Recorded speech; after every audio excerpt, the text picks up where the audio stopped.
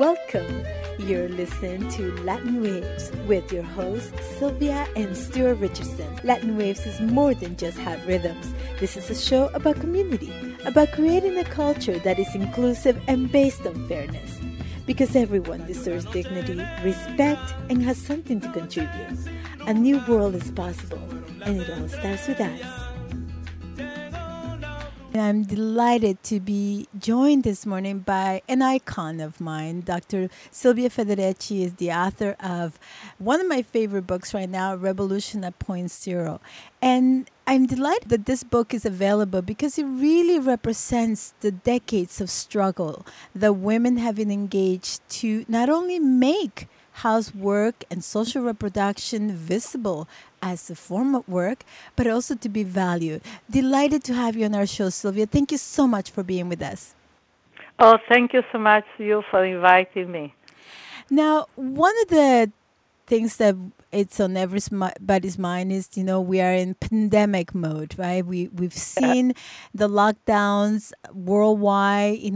People are scared. We've lost friends, we've lost people we love, and for many people, this has meant not just isolation, but also economic inequality.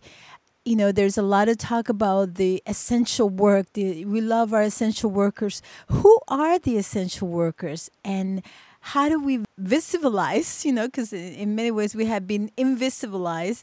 How do we make this work visible and valued?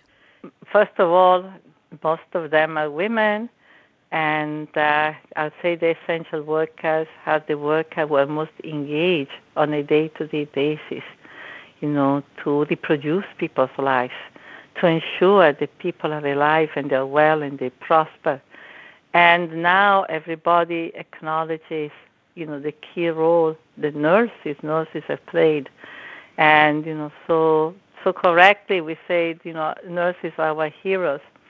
At the same time, we also have to see that there are many other essential workers who have not been recognized, which is all the millions of women who, in addition to having jobs outside the home, or whether they do not have jobs outside the home, every day they're working, to reproduce their families, send people, make sure that people are able to go to work, kids going to school, and doing an infinite variety of jobs, from the cleaning, the cooking, the shopping, the budgeting, the emotional work of consoling people. And this has been so much invisible. I think it's become a bit more visible in the pandemic, because of the crisis. The crisis that has been there, has been lived by so many women on a day-to-day basis, has exploded when women have often had to come back into the home since, the children could not go to school or could not go to a daycare center. And there they had often to do telework, take care of the family, take care of the children, and also take care means following them through school and dealing with the trauma, the emotional problems of kids not understanding what is taking place.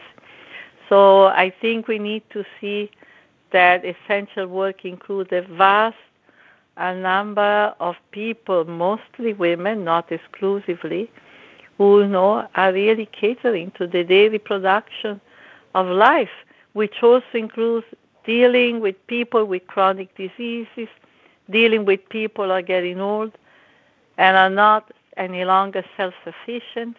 I think that often when we speak of reproductive work, maybe we think of child raising, but it's actually much broader than that. All the, question of aging and, particularly, in the COVID epidemic, we've seen how vulnerable, older people have been.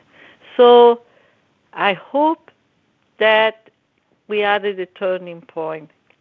I hope that the crisis that has been happening in the home, in the family, in the community, because of this epidemic, is making people more aware. It's, consciousness raising about these essential workers as well.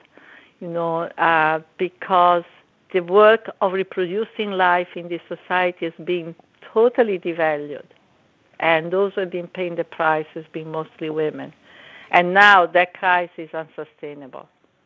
I was reading that more than 168 million children worldwide are now being schooled at home. And of course, that work, Yeah. you're right, falls on the women.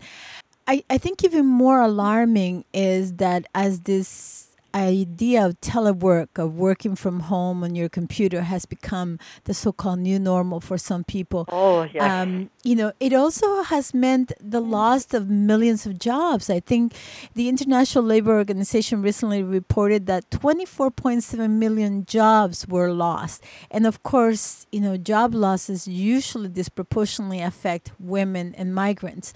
So can we talk a little bit about, this so-called inevitable crisis that we face? Because, we have been in an economic downturn since 2008, and then as 2020, met yet another crisis, right, of Yeah, capitalism. yes. We are now faced with pandemic, and yet new levels of punishing inequality. So can we talk about how has it been possible for capitalism to be so normalized, for people to just accept that this is the way it is. This is, the capitalist system is the way we organize our economic and social lives around. I think that many people understand that this system is fundamentally unjust, is fundamentally productive of inequality, including racial inequality, gender inequality. And I think that unfortunately so many people have so engaged in a daily struggle for survival that it becomes difficult, to even have the time or to be able to devote to the kind of struggle that is really necessary. It's happening, but not clearly enough to really make profound change, which is what we need. But you're right, capitalism has gone from a crisis to crisis to crisis. And these are crises that are completely avoidable. These are crises that could have been absolutely predicted. For instance, the pandemic. This is so obvious that something of this type was going to happen, because we have seen, starting in the 1980s, that all throughout the world, with the constant expansion of capitalist relations in Africa, Latin America, which means, land being privatized, communal relations being destroyed, austerity program being imposed, government investment in services, basic necessities being constantly curtailed. That with that, there's been also an increase of mortality and epidemics. All through the 80s, and continuing. You talk about Africa, meningitis, cholera, Zika, Ebola, and you name it, and the avian flu. So all throughout the world. So it was a matter of time. And on the other hand, all through this period, in the United States, in the so-called affluent countries, there's been a constant, cut in basic services, in basic investment in healthcare, for instance. I'm in New York, and 20 hospitals have been shut down in the last, 21 years because they were not enough profitable. They were not able to fill all the beds all the time. So when, COVID comes, they have to, all of a sudden, major crisis. They have to, use emergency spaces because too many people, and they are submerged, and the hospitals are overrun. Well, the hospitals are overrun because they've also been systematically shut down. And also investment in essential equipment. from year to year, if you look at the state budget, you will see that the most essential services, those are the most important for our lives, from childcare to services for the elderly and healthcare services. These have been the first, to be cut. So this was a crisis that is a political crisis more than a health crisis. This is a crisis that could have been very well anticipated, and I would say it's man-made. It's not a crisis that is to do with somehow, the natural world, going astray. So again, it is to be hoped that this is an alarm bell, is a warning, because this is not the end of it. And I think it's extremely worrisome also that now, everything is the vaccine, the vaccine, the vaccine. There's no discussion, for instance, about not only, therapy. For every disease, there has to be some therapy. We haven't heard anything about therapies. But also, I think that what is worrisome is that the environmental and social conditions that have been most important, in the, exacerbation of the crisis are not being addressed. I mean, I know in New York, for instance, one of the areas that has been most severely affected is the Bronx, because there the air is so polluted. For many, many years, it's been a crisis place. Children have asthma. People are, children at very early age have asthma. So the immunity system of people have been compromised, by polluted air, polluted water, food that is not nutritious, pesticides, etc. And of course, social inequalities. Social inequalities are fundamental. And so this is what we really have to confront. This epidemic is really not an issue only of vaccine and viruses. It's really an issue of social decision. What is being invested in? Right now, much investment is going into police, is going into armaments, and or even into space exploration, and less it's been invested into the reproduction of our lives. And this has to change. When our hospital decided they need a triage because they have, a mill and they have all this, very dangerous industry that, if something happened, they need something, right? So they were raising money, and someone wrote a big sign and said, wouldn't it be great if the military had to have bake sales to get their funding and we properly fund our hospitals? And I thought that's really brilliant, and it's a little tongue in cheek, but it really speaks about the legacy that neoliberalism has had on our lives, right? This idea of privatizing all our social safety, Right. and that were won, by the way, by very diligent struggles. In your book, you make very clear that not only alienated labor of women was the ground zero for the imposition, the very violent imposition of capitalism, but it continues to be that way. It continues to be this level of devalorizing our work, devalorizing the energy and contribution that we bring, that enables us to not see how we not only are we participating in our own oppression, but how permitting there to be a second class layer of citizens that work under the table. There are the temporary workers that they're the ones who pick our food. They're the nannies who leave their own children to come and look after our children. So I wonder if you could talk a little bit about the connection not only of globalizing inequality and how the costs of that are being detrimental to our well-being, our understanding of who we are, our connection to ourselves, to nature, and to each other. Yeah, what is happening. I mean, that's the problem. Capitalism has been able to thrive, to accumulate indecent, obscene amount of wealth the companies and the individual as well, on the basis of the creation of a whole set of hierarchies and of a whole set of population who barely can survive. The more, in fact, workers are engaged in the accumulation of wealth, the more they are exploited, the more their life has been really reduced to daily misery. And, we see with a lot of working class women or working with no compensation, if they want to have any money, any autonomy, they have to do two jobs. And also we see, that look at the United States.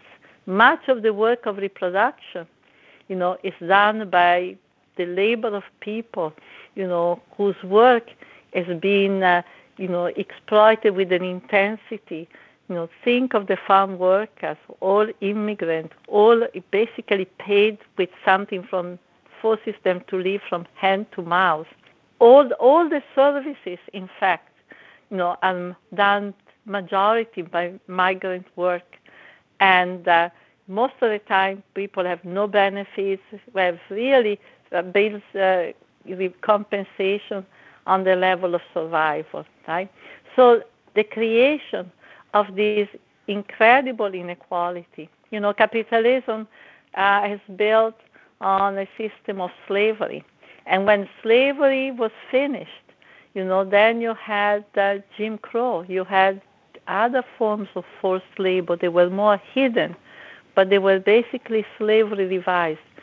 And this is what continuously being repeated, which is the reason why, hand in hand with the exploitation, you also have such incredible system, of repression and control and surveillance. This assassination that we see throughout the community in the United States of black people, of black youth in particular, they're really at the service of maintaining a whole system of brutal exploitation, where, black people, in a way, for the majority, are still in some form of slavery or another. And it's also, of course, next to it is migrant people. Look at what is happening at the border. What is happening at the border is inconceivable. For many, many, many months at the border, families are being separated. They have no idea. Many families, they don't know where the children are. They have been sent back to Guatemala. They have been sent back, and you wonder, how is it possible? What could explain such level of barbarity, such level of cruelty? And then you have to piece it together, and you piece it together with an economic system that is built on the ability to impose enormous system of exploitation, enormous extraction of labor from people. You take everything from them, you take their life, you take their youth, and then you give them back pittance. You give them back just enough to go by every day with a lot of anxiety about the future. We now understand, this system has to be changed.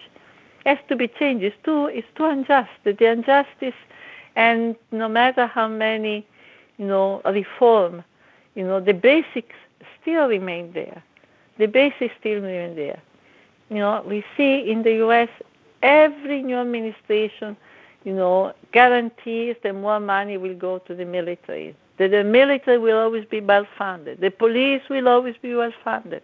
But, very little is actually done to really profoundly change the condition of the millions who are at the bottom. This requires really a very sustained mobilization with a good long-term objective, with a vision really of the creation of a different society. I'm curious, what inspires you? Because for me, I think despite all this aggression against Black people, I did see a Black Lives Movement rise up, in 2020 in the middle of a pandemic. 26 million people participated. To me, there's still a lot of energy in our movements. There's still people who dream of a world without capitalism. Oh, no, absolutely. You're absolutely right. For instance, look in terms of women's struggle also.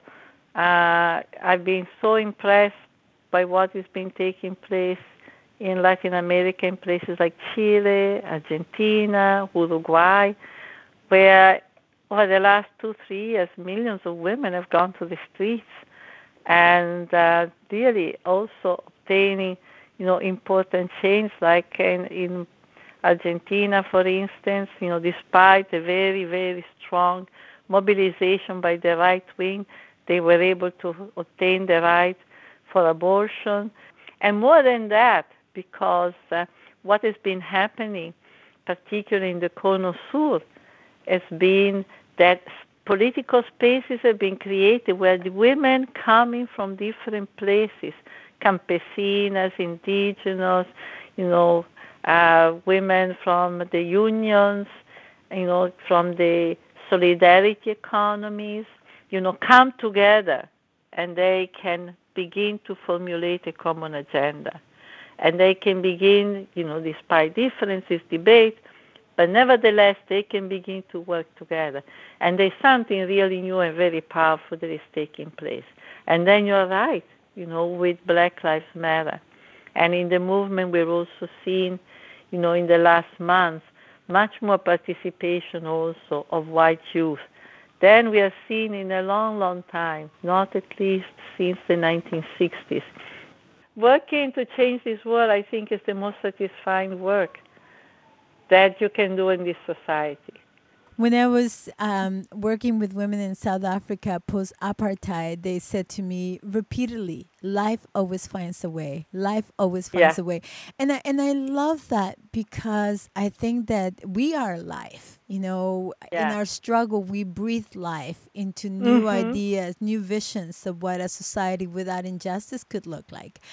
You write beautifully about the commons. Why commons?